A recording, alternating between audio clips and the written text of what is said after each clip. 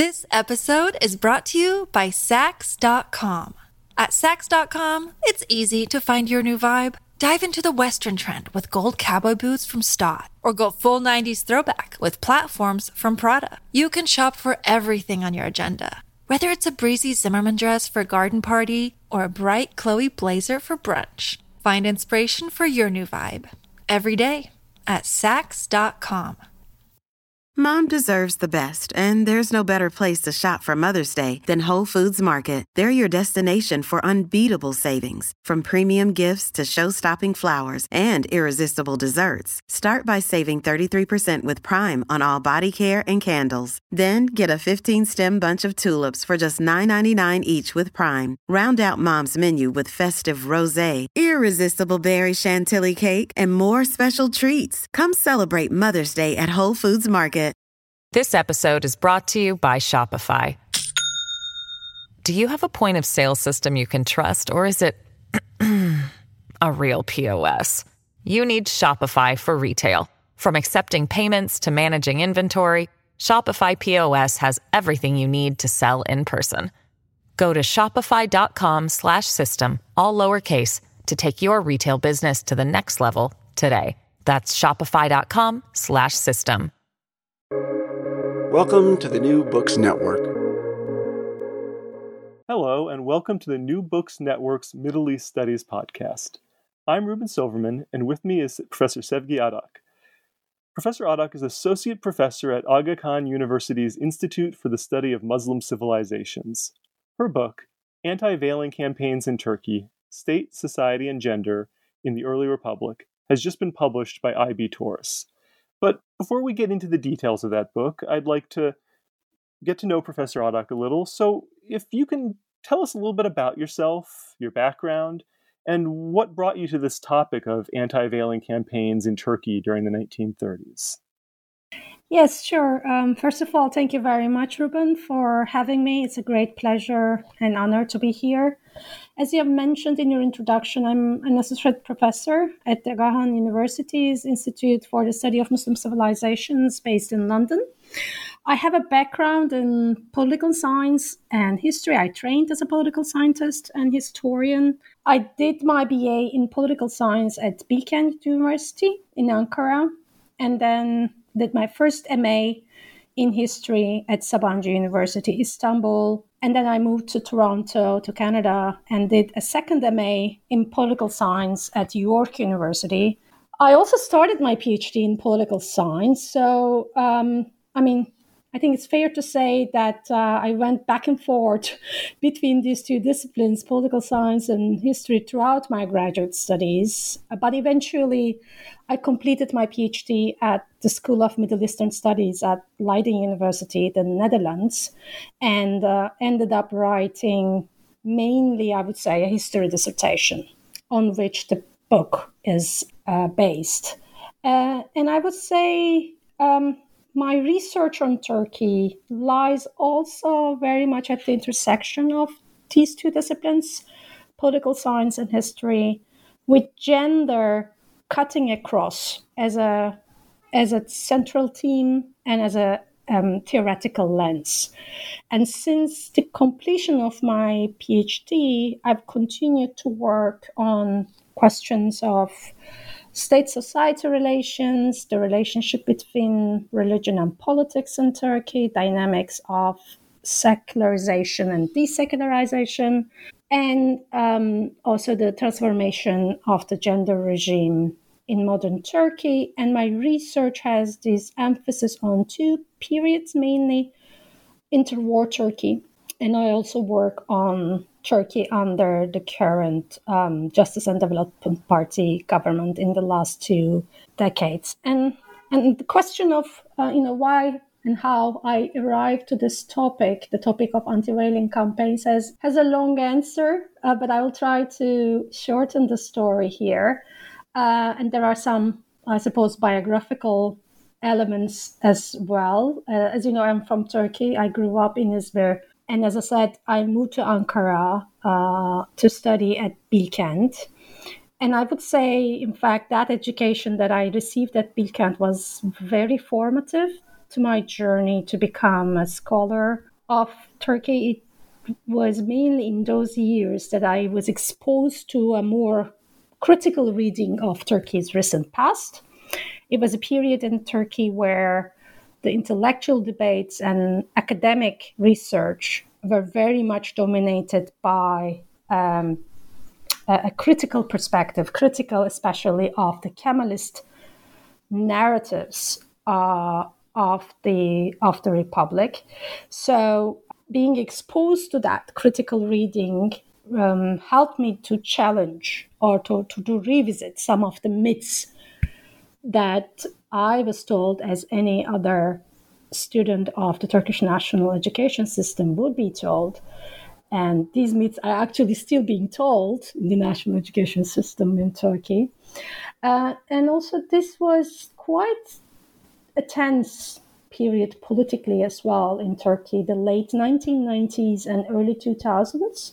The country, when I started university, the country had just experienced a so-called soft coup, an intervention to the government that was a coalition government but dominated by the Islamist Welfare Party, and that process came to be known as the process of February 28th process, because the intervention was done on the February 28, 1997.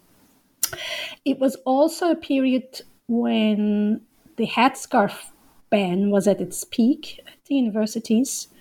So I witnessed some of the effects of that ban at the campus. I watched my classmates with whom I was staying at the same dormitory trying to put wigs on top of their headscarves to, hide their headscarves, or them trying to cover their hair with various forms of hats so that basically they could go to their class. And there were also investigations against those female students that wore the headscarf. And of course, it was also then that I realized, or that, the gendered aspect of this issue became very apparent to me, as my conservative Muslim male classmates, and some of them were quite openly Islamist. They were, affiliated with politically as well with Islamist circles. There was no such intervention to their education. They were free to go to class. So I think that was the first moment, thinking back now, that was the first moment I think that I started to think about, not so much about the veiling itself, I have to say, not so much about the question of, why women veil, etc., but more about why this issue is so loaded politically. And how is it that it became very much entangled with questions of modernity and secularism, and of course the gendered nature of these questions. Then at Sabancı, in the history program, I learned Ottoman Turkish and started to work more closely on the history of the Ottoman Turkish modernization. I wrote my MA thesis on the regulation and transformation of the Ramadans and Ramadan rituals in the early Republic. That was my first entry to the history of interwar Turkey. In my second MA at York, I worked on Islamic feminism in Turkey. So kind of went back to the question of, how a generation of headscarf women were affected by what happened in the 1990s, and they were ultimately changed politically as well. And by then, at the end of my second MA, I knew already that I would work on the historical origins of these questions and would focus on the inter-war period. And the case of the anti-veiling campaigns emerged from my readings on the period in the context of the Middle East as it emerged as the most promising case to not only understand the origins of these questions, but also because of the local character of these campaigns were also promising as a case to see more clearly the situation in the provinces, to see how the state reforms that were formulated by the central elites in Ankara traveled to the provinces and were translated into the daily conduct of the state. Because by then, my thinking on Turkish modernization, on the Kemalist regime, or how we understand the Kemalist state had very much changed already as a result of my encounter with social history, with history from below, the literature on state-society relations. So I wanted to focus on the local context, on the way such policies were implemented at local level and were negotiated by the local actors than, what the Kemalist ideal modern woman was, or what the central elite in Ankara aspired to create. And initially, in fact, the idea was to do a balanced comparison between Turkey and Iran. And that's why I went to Iran. I started learning Persian. But in the end, as I started the research itself, I had to dig so much to unearth the campaigns in the Turkish case that I eventually decided to focus on the Turkish case primarily and limited myself with a kind of unbalanced comparison with Iran, which composes the last chapter of the book. Well, let's come to that comparison at the end. First, though, so the main thrust of the book is that in the 1930s, that's when we're seeing the most intense period of these veiling campaigns. But perhaps we can give a little bit of background before we get into that. In the last years of the Ottoman Empire, the first years of the Republic, what were some campaigns that had preceded the 1930s, some debates that had preceded the 1930s?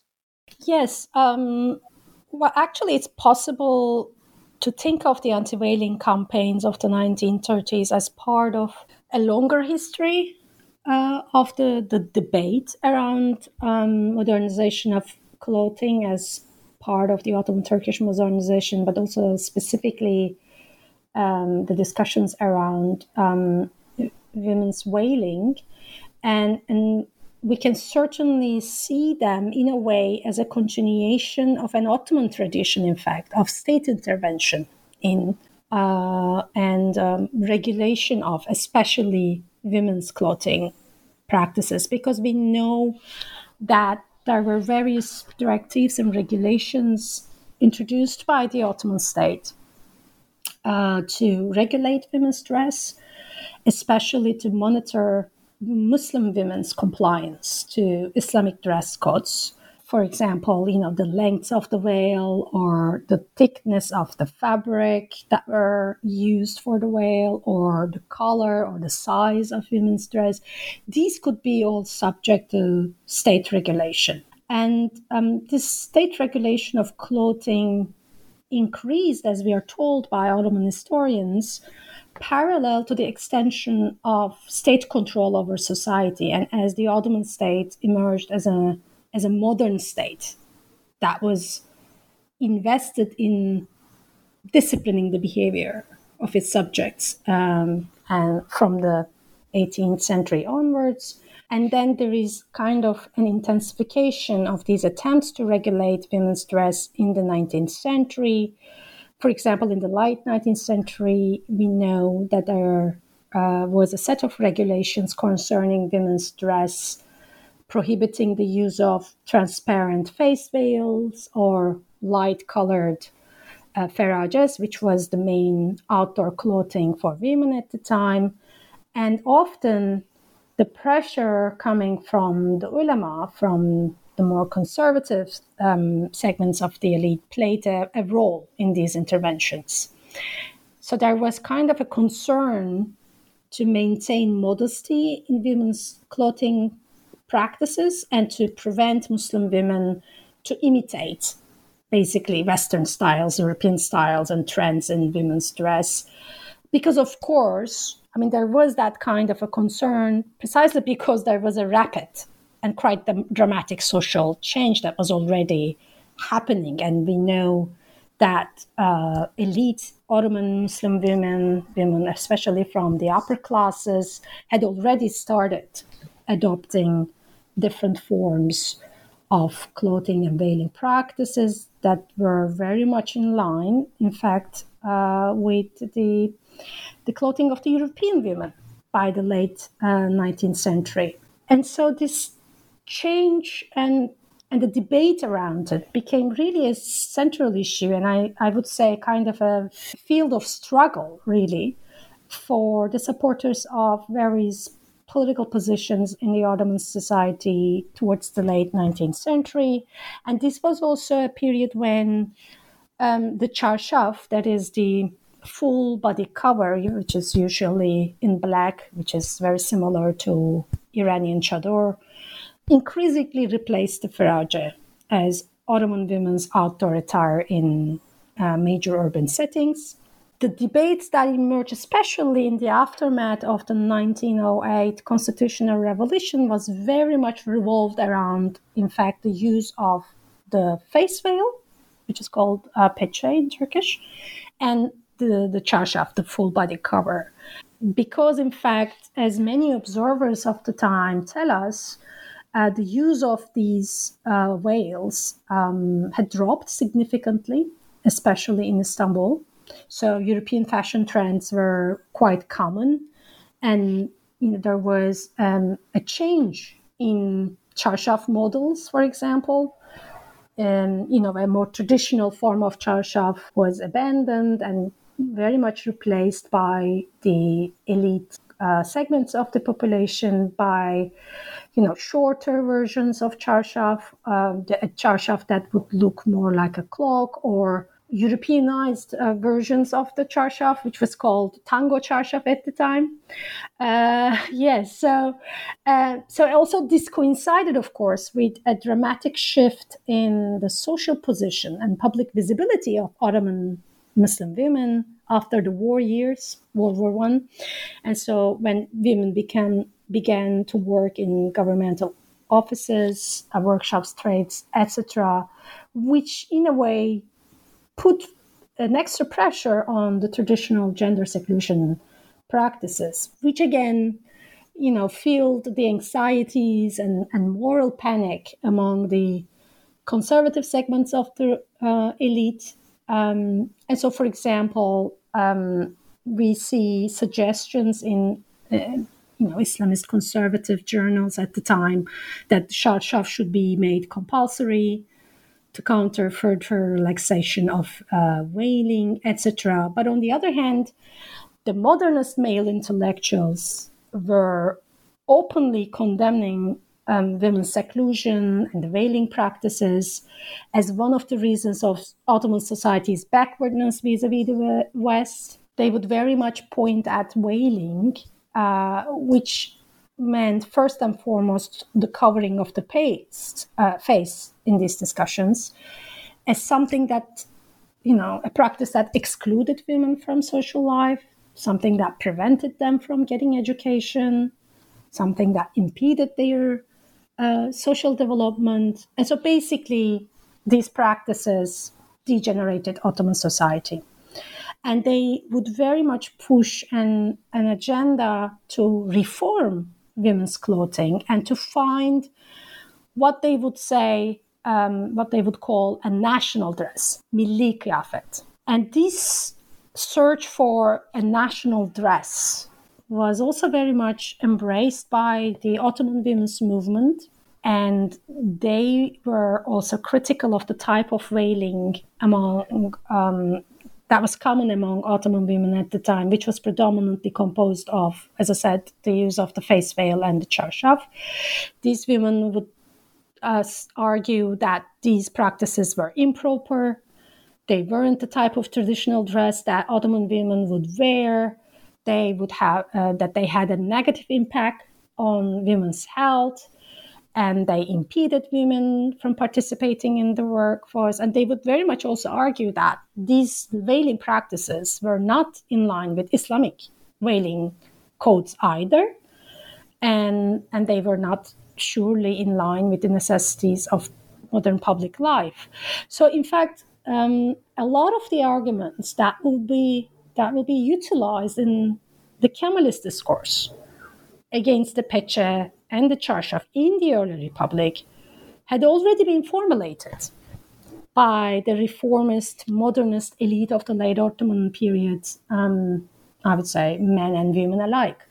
And it was also in this context that a close association was established between the removal of the pecha and charshaf and women's participation in the public life. And this is very significant because this association, this connotation that pecha and charshaf sit contrary to women's visibility, women's participation in the public life, would also very much would be used by the Republic. I mean, the Republic would build on that association that was established in the late Ottoman Empire. And in fact, of course, they would reinforce this idea in the following decades. But I would like to also mention that these arguments against the pecha and the charshaf would go hand in hand with a caution raised against over-Westernization. So that emphasis on the milli kıyafet, the national clothing, was very, very significant, that it wouldn't mean necessarily completely imitating Western women.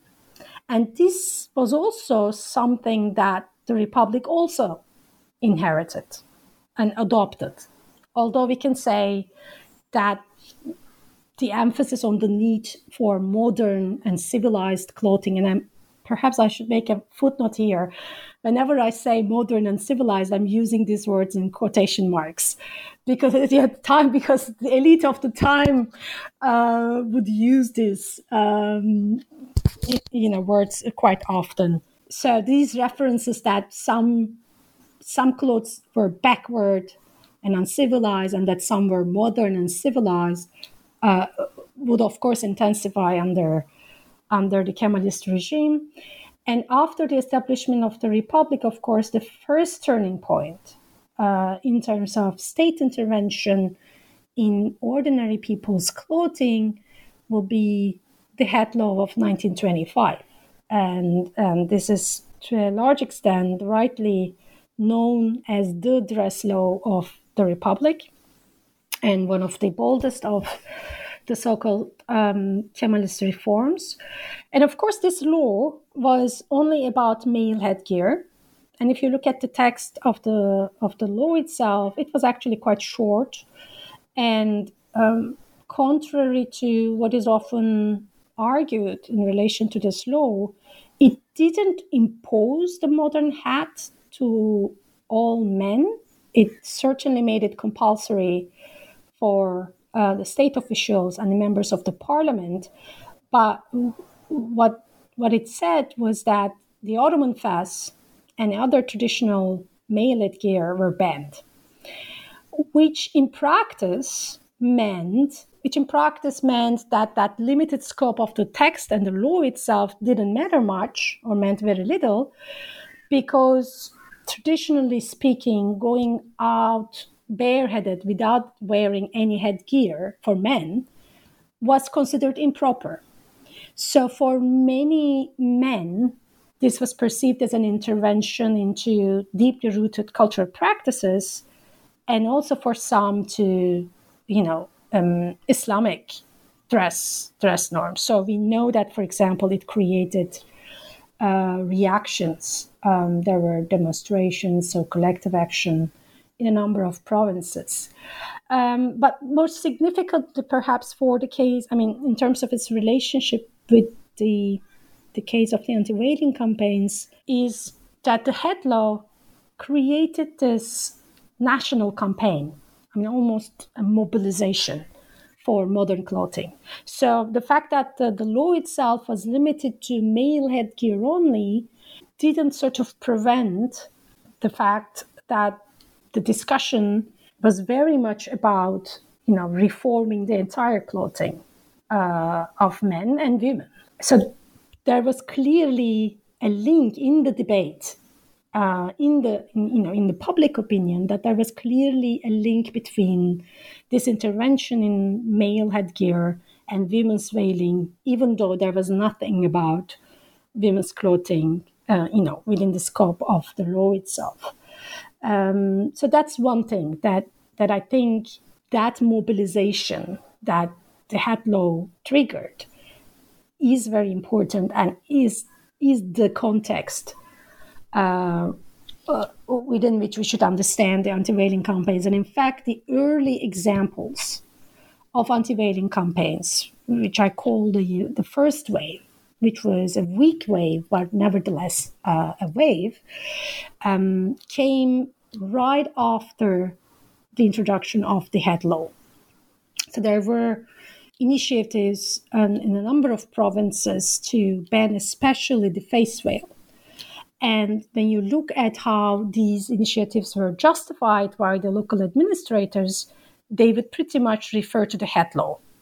And so they would find some legitimacy there, arguing that, if we now embarked upon a mission to modernize male clothing, this would obviously mean that we should also modernize women's clothing. So this is one thing, the connection, the direct connection between the HAT law and the anti-veiling campaigns. The second, of course, is the question ultimately that why is it that the regime intervened in male headgear through a legislation, whereas deliberately chose not to not to use the same method in changing women's clothing. So the HAT law, in a way, directly affected the choice of method that should be followed in the case of women's clothing.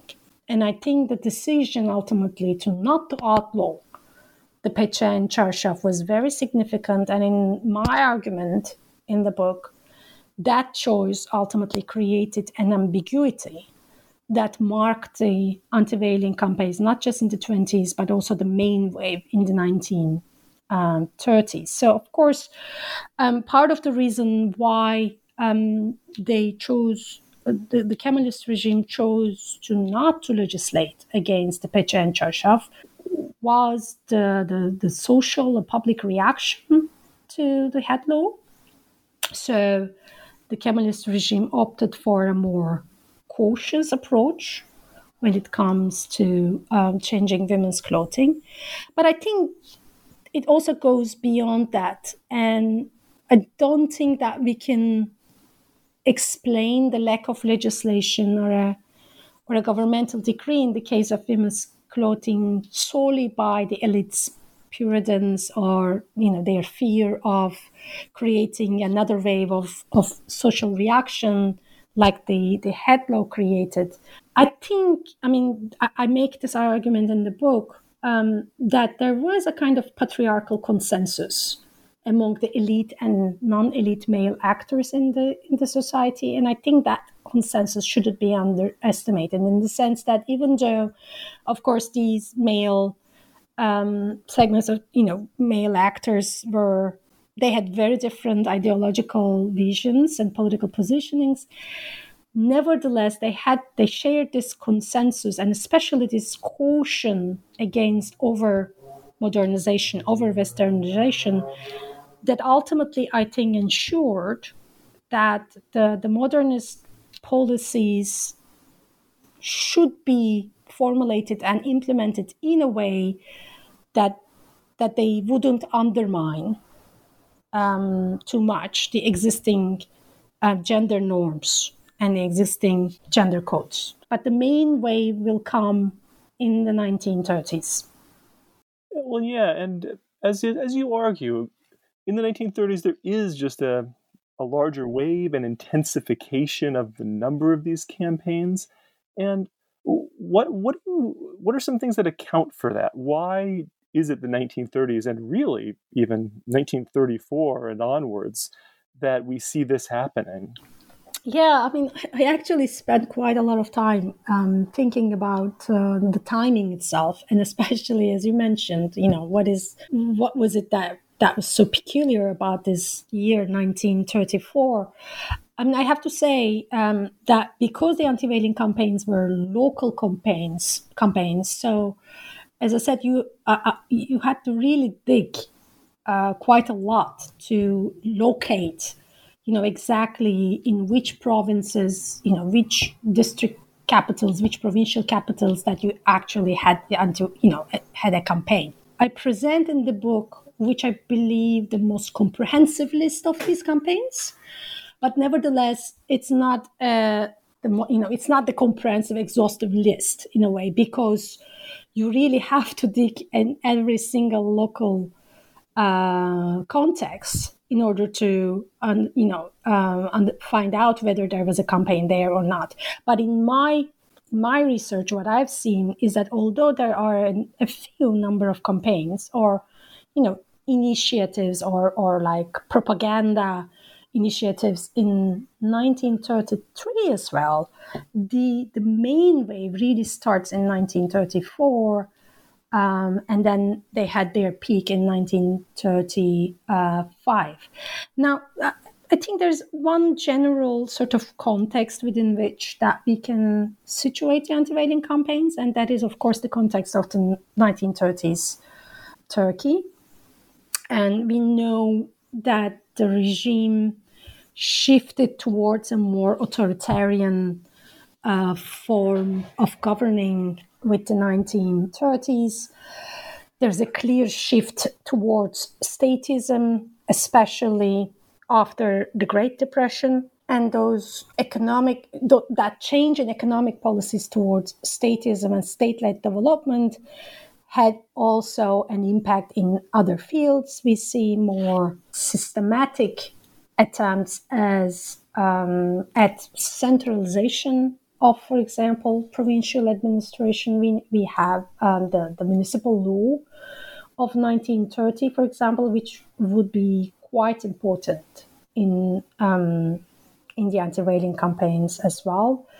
We see that the party, the Republican People's Party, that was the governing party, well, the only party, in fact, that existed in that period, became much more active in trying to mobilize the society along the ideological aspirations of the regime, and to an extent that it became really difficult to differentiate between the party and the state. And eventually scholars talk about a merger of the party and the state.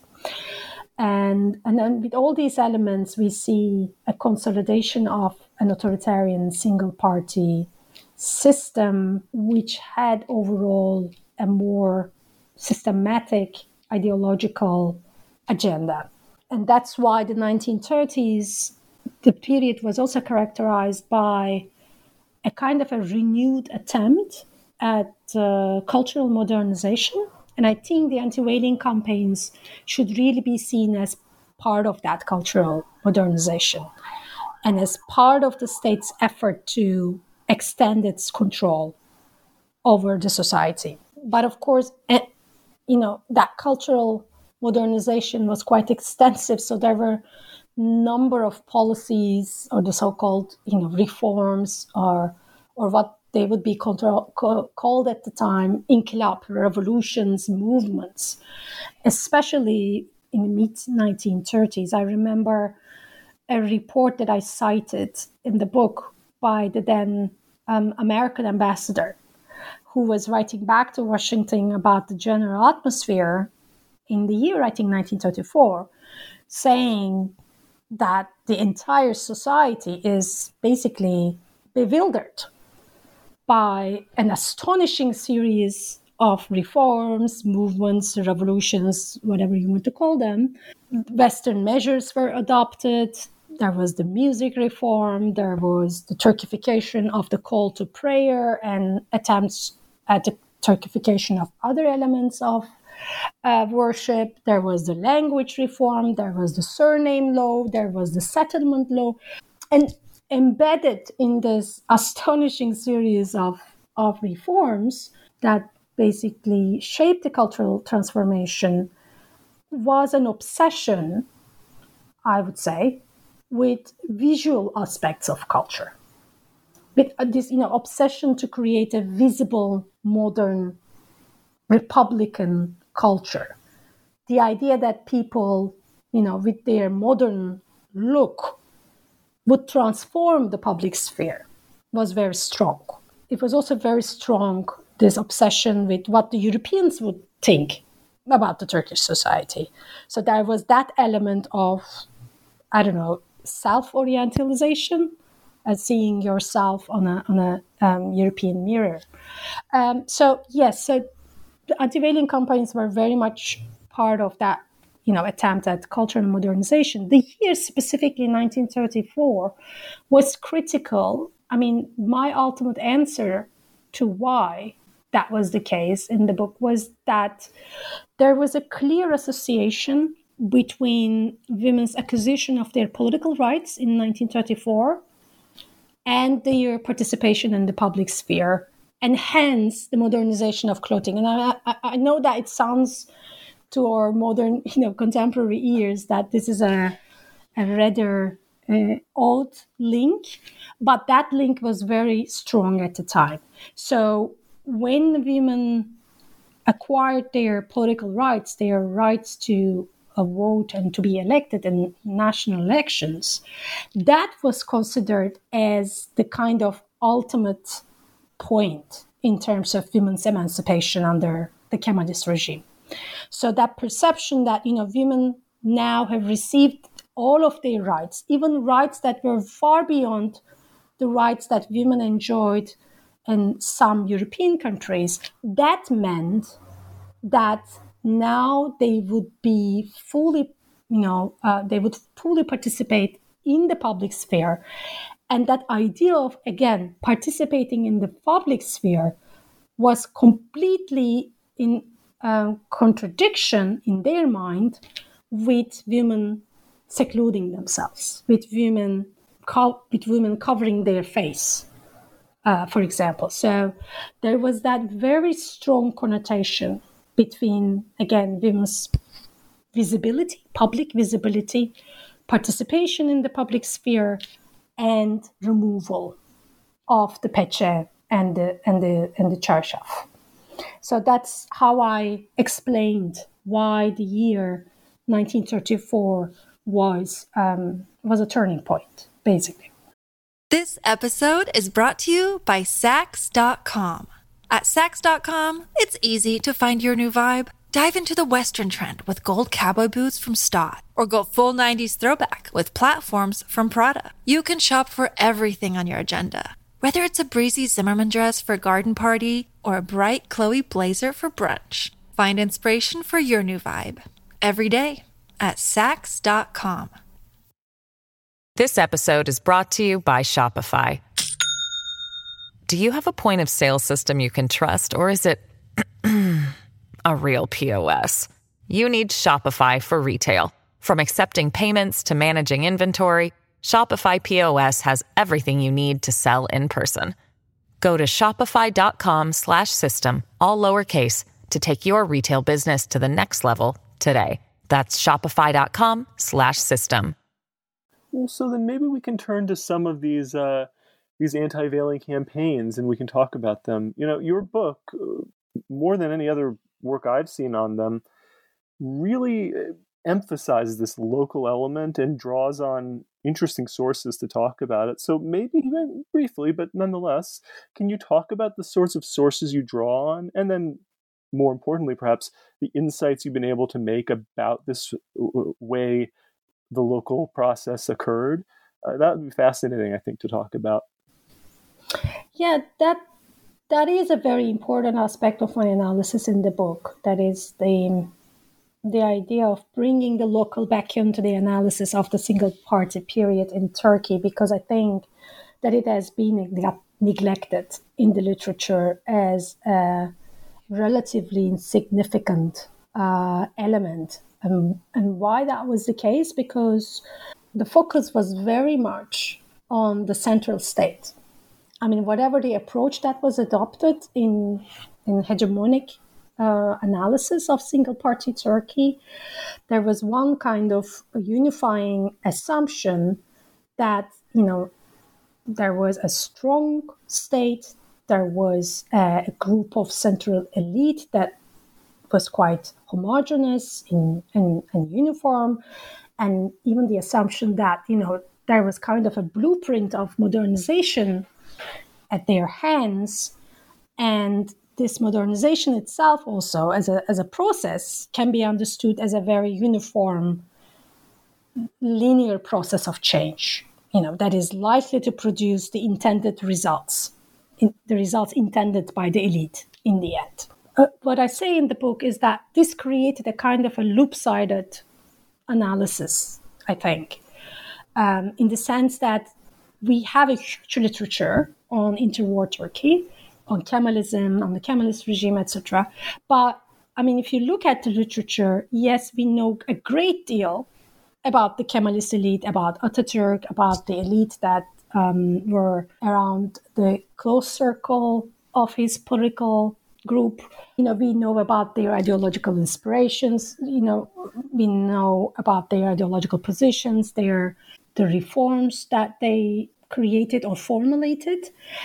But we know, significantly less about the implementation of those reforms, the implementation processes of those reforms, and also that, how they were negotiated, how they were domesticated, how they were put into practice of the daily conduct of the state, but also sort of negotiated by the social actors. So the point of departure in the book is really this critique that the hegemonic narratives of the single-party period really don't help us to understand this complexity of the socio-historical reality on the ground.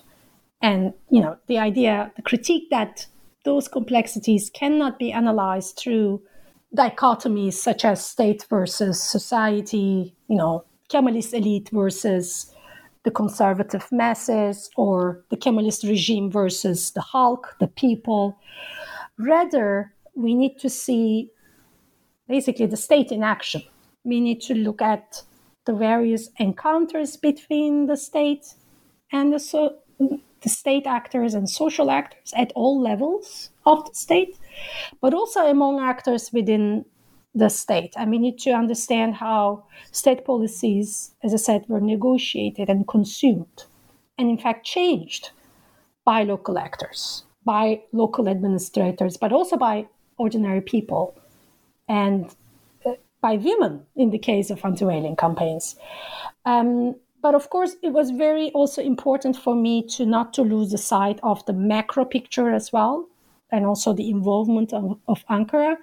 So in the book, I very much commit myself to try to keep that macro-micro balance. And that was, as you said, was possible thanks to a selection of a number of sources. And of course, every historian of the single-party period in Turkey would visit the state archives in Ankara.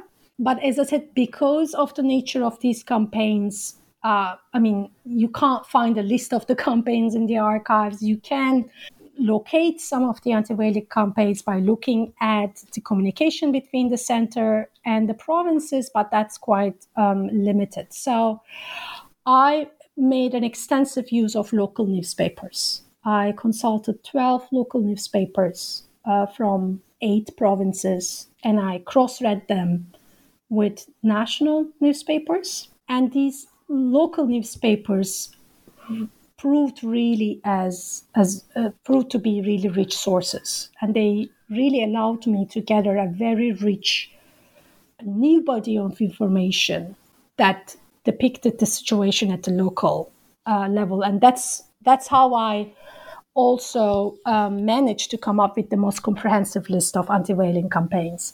I also used the police archives, Turkish police archives, which proved to be also very helpful, as well as the American and British consular reports. And I would say the British consular reports especially were extremely helpful. They were surprisingly rich in analyzing the local context. they provided very rare observations of the situation at the local level, which I could compare and contrast with the reports from the Turkish sources on the provinces. So I think it was really mainly through the combination of these different sources, the local newspapers, the Turkish state archives and police documents, and the consular reports, that provided me a broad lens through which I could draw a general picture of the anti-whaling campaigns and situate them as a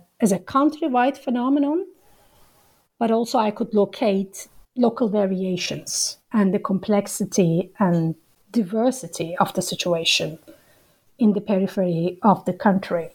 And if I can just very briefly maybe touch upon the situation that I observed in the localities. So I talk about this through a discussion of first the role of the local elites.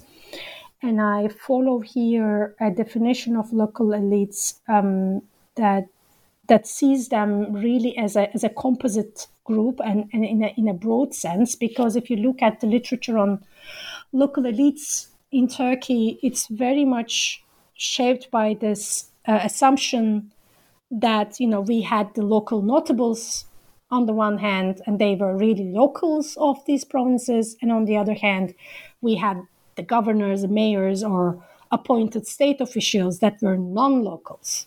There's also this assumption that these appointed local administrators and state officials were really quite homogeneous politically. Whereas my analysis of the local elites shows that, first of all, that clear-cut distinction between local versus non-local didn't work quite clearly in that way in practice. So there were several cases where that distinction was quite blurry. And second, that the local elite as a composite group were actually quite far from being homogeneous politically. I mean, obviously, this was a authoritarian single-party regime. So to be a governor under that regime, or to be a mayor, or even a state official, you would be a Republican and a supporter of the regime. But that, in fact, was a much broader notion than is usually assumed in the literature on the single-party era, meaning that below that, surface, I'm a supporter of the regime, I'm Republican, or I'm a Kemalist, whatever that meant at the time. Below that surface, you could actually trace diverse political positions at the local context, conflicts between the local elite based on economic interest, based on political rivalry, sometimes even personal rivalry, really, and which sort of also resulted in very diverse reactions or implementation of the anti-whaling campaigns. And so the argument is that these local elites played a very critical role in it, and perhaps the most important, one of the most important roles in the shaping of the anti-whaling campaigns. And that diversity ranges from, the local elites that actually were the main initiators of the campaigns at the local level. So we need to reckon that some of the local administrators were really keen supporters of the modernist ambitions of the regime, and they were quite zealously so. And sometimes they would even avoid the policy instructions coming from Ankara, and so they would sometimes act openly contrary to Ankara's directives. So there are indications that at least in certain provinces, the initiative was genuinely local, the initiative to actually start a campaign against these whales.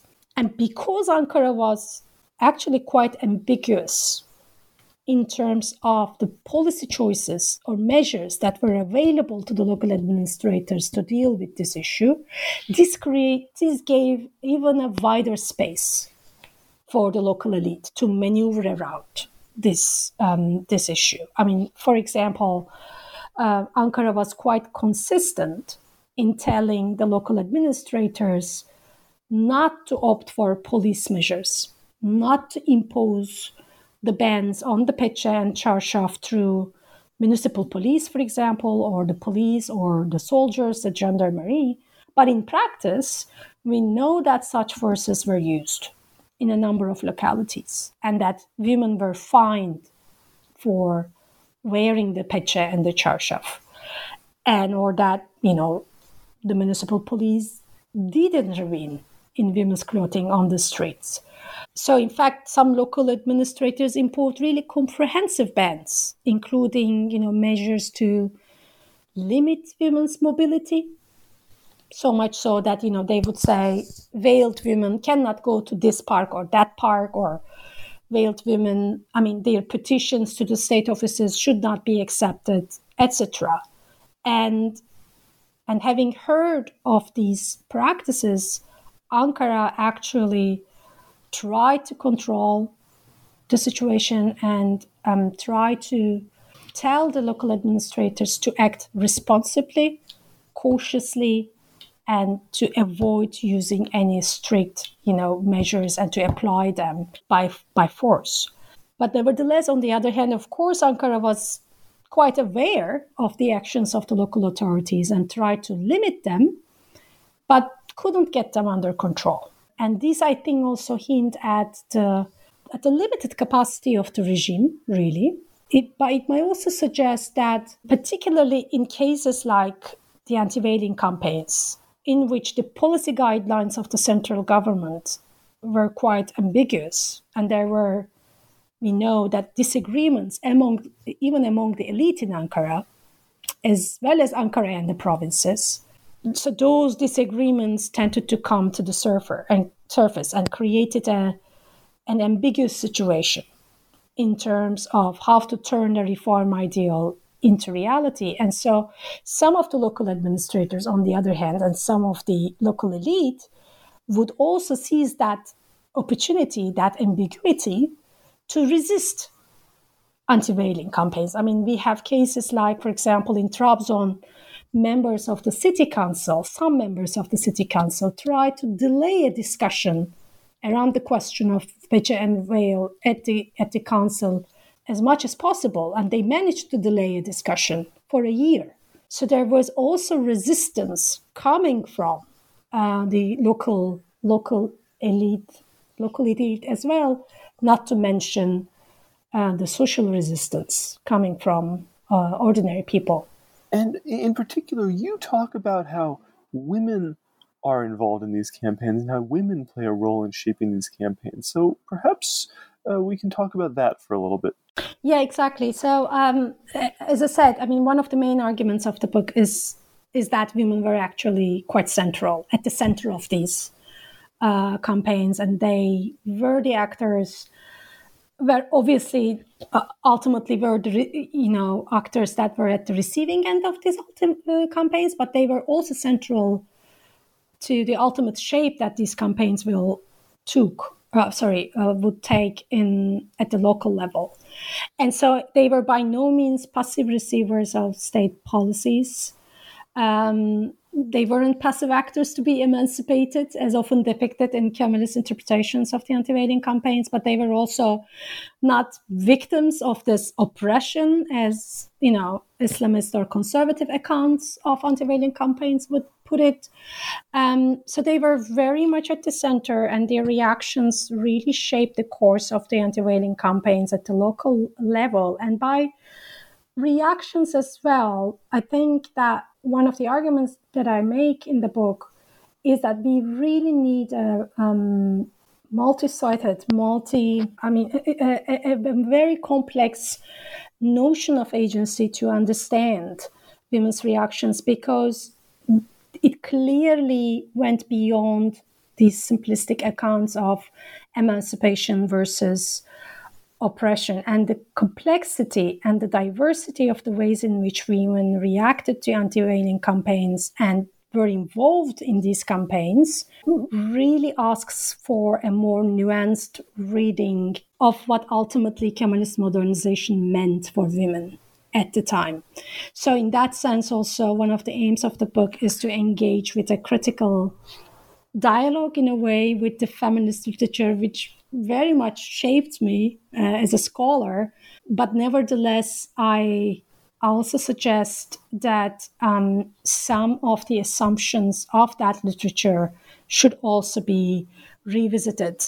First and foremost, the assumption that, for example, the so-called Kemalist reforms and related to women's issues were limited in scope, that they didn't touch really the majority of the women. So I actually question this assumption. And I show through the case of the anti-veiling campaigns that the so-called Kemalist project did touch the lives of women in the provinces. And that project was negotiated and was transformed by women's reactions and their ordinary agencies. And I show this by documenting the diverse ways that women responded to anti-veiling campaigns. I mean, these responses, again, really shouldn't be confined to, these boxes of resistance versus subordination or resistance versus full compliance. Because, what I've seen in my research is that what seems to be a resistance or compliance in the first instance may very well not be intended as such by women themselves, or women's first reaction can be compliance, but it might not mean submission to what was imposed. So we really need to reckon that for most women, this basically meant trying to handle the situation, because they were trapped by a political authority at the local level on the one hand that imposed certain norms, and their families, their community, that is the patriarchal social structure that they were situated in. That's why, for example, most women try to avoid confrontation with both of these patriarchal forces and try to adapt to the new dress norms. And I think the fact that the anti-veiling campaigns were limited to the peche and charshaf only, and otherwise didn't target, for example, covering of the hair, provided a space for women to selectively adapt to the new norms. And these norms were basically that, you were supposed to remove your charshaf with an overcoat, and you could combine it with a headscarf, even though obviously this was never suggested openly, but also was never prevented either.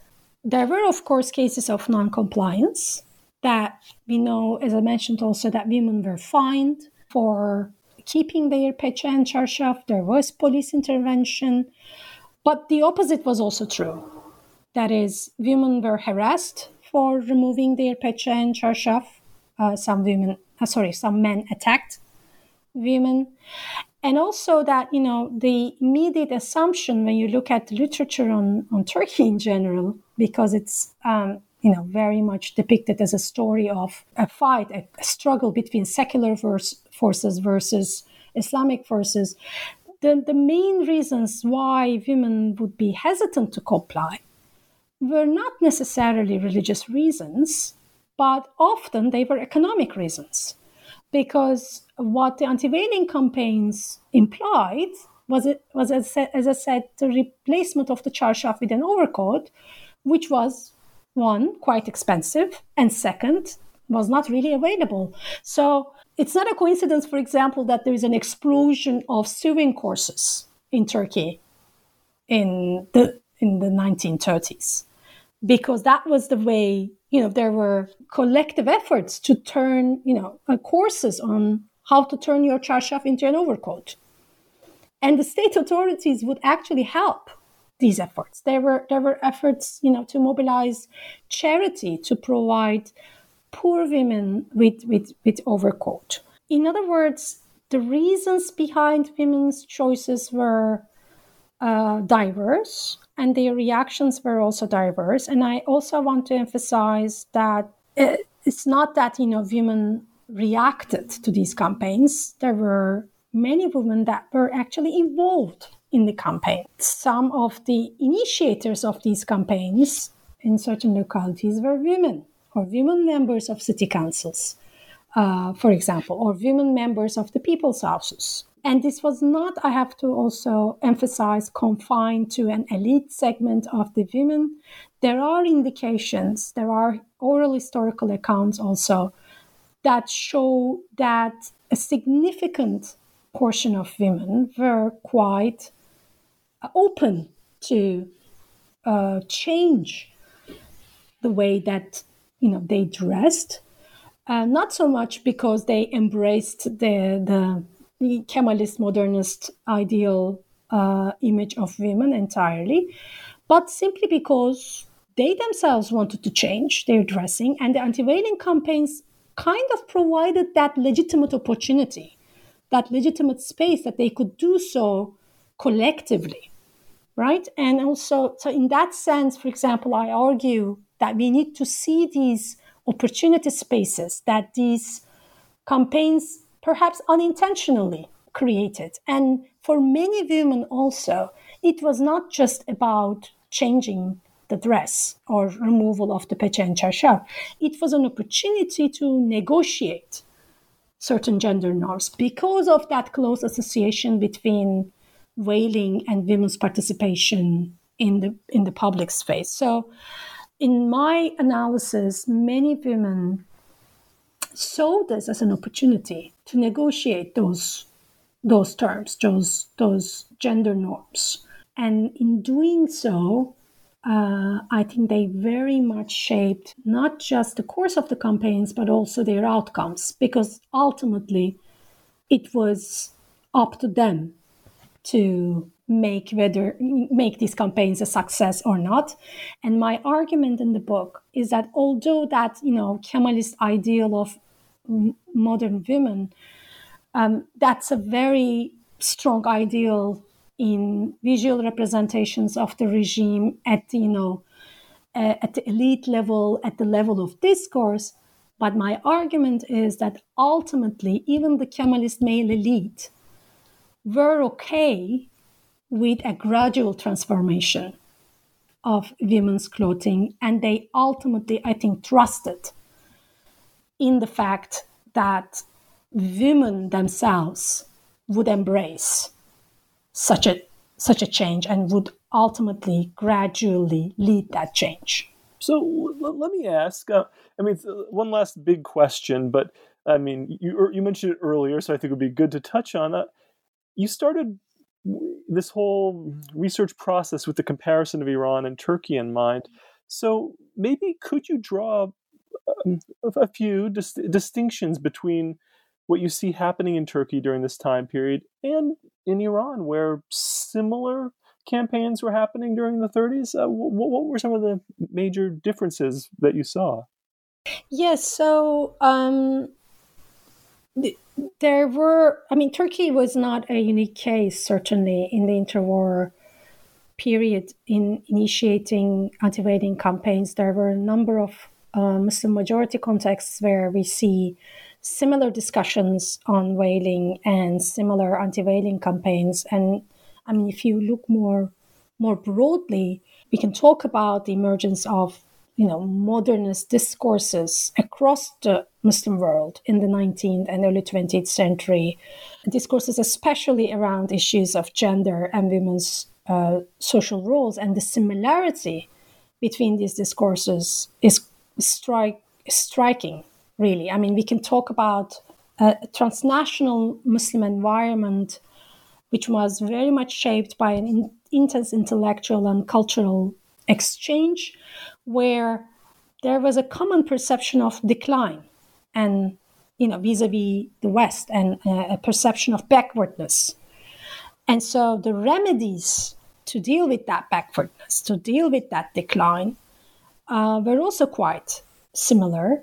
And of course, the debate around whaling was one of those main debates. And especially, I would say, the issue of covering of the face, because that was actually the veil that marked the difference of Muslims in the Western Orientalist discourse as well. So there was kind of this consensus, this unity among Muslim modernist elites of the time across the Muslim world that, the veil, the face veil, had to be removed.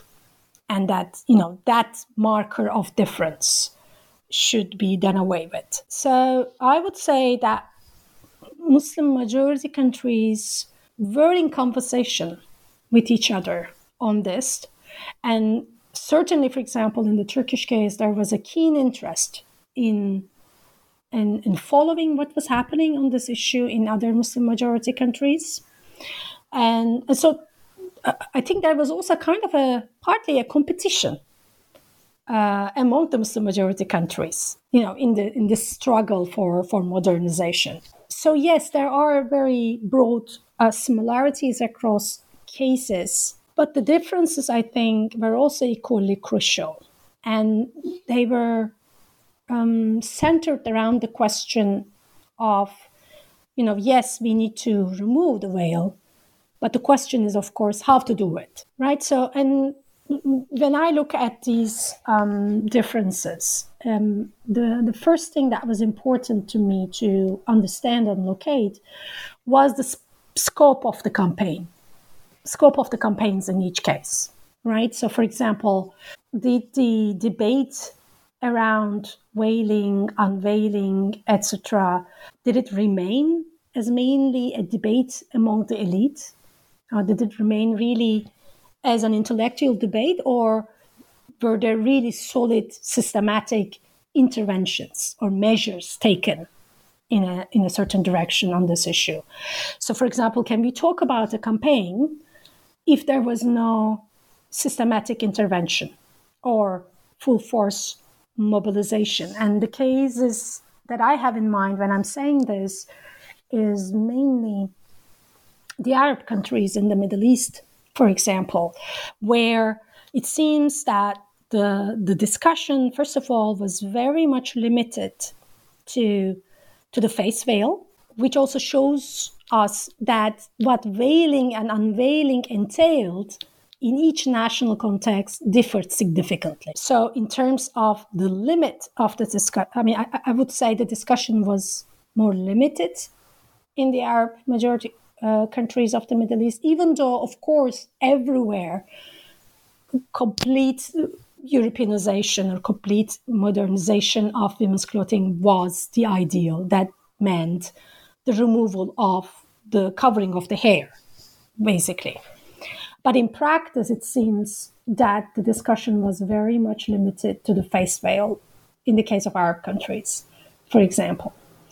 And that, I think, for me, mark the difference between the Arab world on the one hand and Iran and Turkey on the other hand, as far as Middle East is concerned. Because in Turkey and Iran, the discussion was broader. It included the charshaf or the chador in the Iranian case, that is the full body cover, but also that, there were systematic attempts to remove these wailings. And I think part of the reason why there is that difference between Turkey and Iran and the Arab countries is the colonial context. I think because the Arab countries were under colonial domination one way or another during the interwar period, that colonial context, I think, significantly altered the dynamics of the discussion, the demand for and the debate on whaling. In other words, just like the discussions around women's political rights, the issue of women's unveiling was, I think, partly, at least, overshadowed by the dynamics of the colonial rule. So it was, I think, relatively easier compared to Turkey and Iran in a colonial context to denounce unveiling as imitation of the West or as imposition of the colonial forces, etc. And so that's one thing that makes, I think, the case of Turkey and Iran much more similar to each other and much more comparable. Then there is the case of the Soviet Central Asia, especially the case of Uzbekistan. Stands out here as a kind of a typical example atypical example, because of the extent of violence involved. So there was a systematic campaign led by Communist Party members, but there wasn't actually an outlawing of the whale, and that's interesting, I think, and that's also important to note.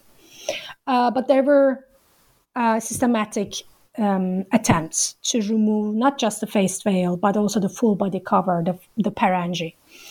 And there were collective reactions and male violence towards women who removed their face veil. We know from Miriam Kamp's book that it's estimated that over 2,000 women were killed by male opponents of unveiling. They were killed because they removed their veil. So that's also a kind of an atypical example. And also, I think, although there are broad similarities in the sense that, there was at least a systematic attempt and measures similar to the case in Turkey and Iran, I think the Soviet dominance, again, nevertheless, overshadows the discussion around veiling in Soviet Central Asia. And even though, as Kamp again suggests, that we shouldn't sort of reduce the question to it was a Soviet imposition, because we know that Muslim reformist voices, Muslim women activists that called for unveiling, that called for the removal of the face veil, for example, before the Soviet domination. But I think, nevertheless, presence of that domination ultimately changed the terms of the debate, which is, I think, very similar to the case of Arab countries. So that sort of left me with, again, the cases of Iran and Turkey and Albania, actually, which is perhaps the least known case and least studied case when it comes to anti-whaling campaigns. Because these three countries were independent countries in the interwar period, I think the campaigns in these countries were much more similar and thus comparable. Although at the end of the day, I think there were also significant differences among these three cases. Albania is actually the only case where there was a legislation. So the use of the face veil was outlawed in 1937. And contrary to what is often repeated in the literature, there was no legislation or a central government decree that banned whaling in Iran. So in that case as well, the Turkish and the Iranian cases are very similar. In both cases, the regimes opted to go through the local route to deal with this issue. But ultimately, my analysis in that comparison is that, comparatively speaking, the Turkish state ultimately had greater capacity in diffusing into the local compared to the Iranian regime. And there was more diversity institutionally at the local level in the Turkish case. In the Iranian case, the campaigns run very much through either the Ministry of Interior and Ministry of Education. Whereas in the Turkish case, for example, the governor's office was involved, but also so was the party, there was the municipality. So many of the campaigns were actually decisions by the city council. There were the people's houses. So I'm not saying that this makes, that institutional diversity makes the Turkish case less authoritarian or more democratic, but I think that it ultimately helped for more diffusion at the local level and ultimately relatively made them more effective at the local level, and also it helped to contain the local reaction in the provinces.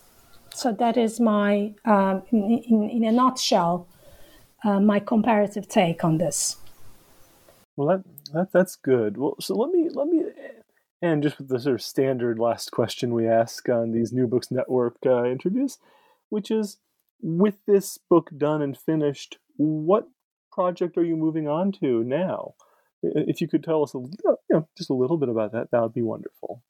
Yeah, sure. Well, I continue to work on the single party era. We have actually just finished editing a book together with my colleague Alexander Slampro in Turkish on the single party period.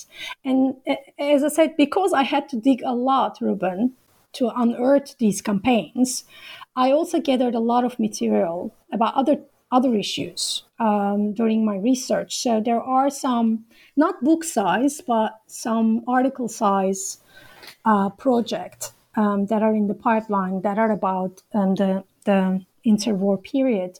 But my aim as a next step is to really try to see this period and Turkey in this period in a more transnational context, and not just in comparison with Muslim majority countries, but also other countries as well. So I've been involved in this project in the last 2 years on, in fact, quite a shift for me, a project on the Habsburg legacy and the legacy specifically of the Habsburg policy towards Islam and Muslims, and how that legacy shaped the policies of the current nation states that are post-Habsburg countries. So although that's a different case, but the type of questions that I deal with colleagues on that project are very similar to the questions that I actually deal with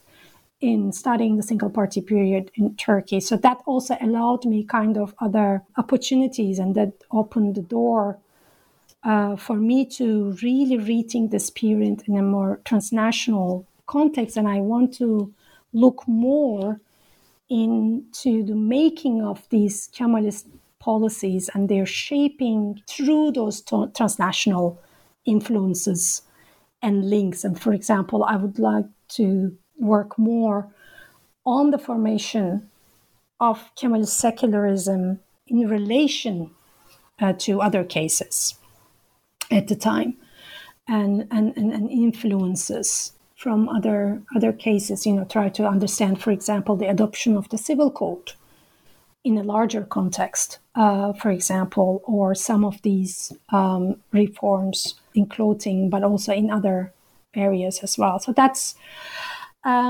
one thing. And the second thing, I continue to work on, as I said at the beginning, in contemporary Turkey. I worked on the Diyanet in particular, and the feminization of the Diyanet and the religious sphere in general recently.